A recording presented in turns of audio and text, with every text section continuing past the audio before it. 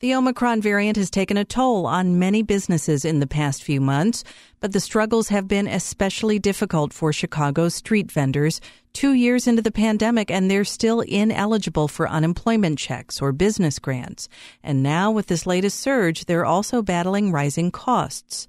WBEZ's Esther Yoon-Ji Kang has the story from Chicago's southwest side.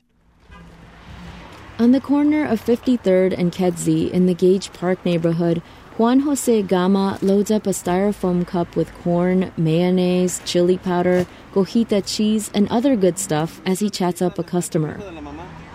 Gama is a street vendor. He sells elotes, and let me tell you, they are delicious and very popular. Cuando no está la pandemia, yo tengo muchísima gente aquí.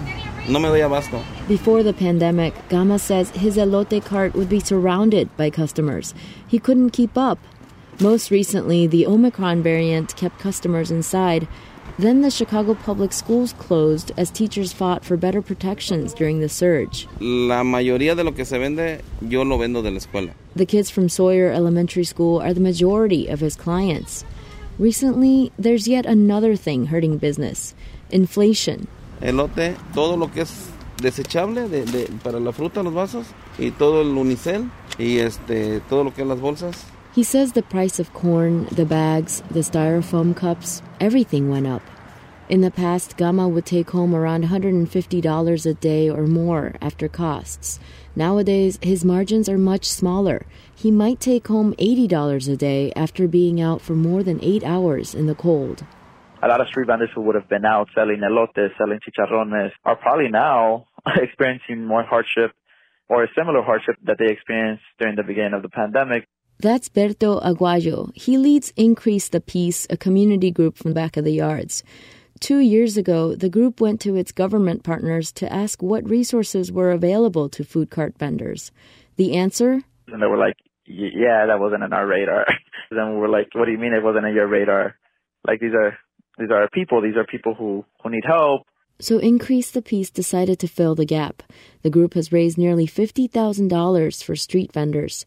In 2020, it gave out $500 checks to nearly 60 vendors, like Gama, the elotero. Aguayo says Increase the Peace is now in the middle of handing out its second round of checks. A lot of the street vendors that we have given money to, like they've expressed, you did not know this came at the perfect time. You know, we're trying to figure out how we're going to pay X, Y, and Z. That's kind of been a recurring message. Elisette Arguelles is an organizer with Increase the Peace. She herself has helped her street vendor mother sell tamales for years. The Omicron surge and inflation have contributed to an extra tough time for her mom. She has talked about how, things just keep rising. Clients also talk about it, like, you're raising the price. But yeah, a lot of our clients are class-working people, so any rise in the price is a lot for them. Arguelles says it's unacceptable that 2 years into the pandemic, there's still little help for street vendors. A lot of them don't expect it. They already, in a way, know that they have to fend for themselves. So it's definitely heartbreaking seeing people, in a way, just okay with not being helped because they're used to that.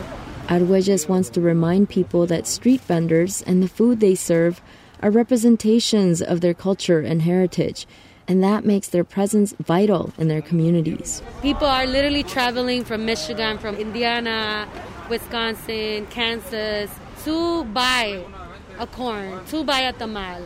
She says the government, be it the city, the county, or the state, should recognize street vendors as a sector of the economy worthy of help in these difficult times. Esther Yoon-Ji Kang, WBEZ News.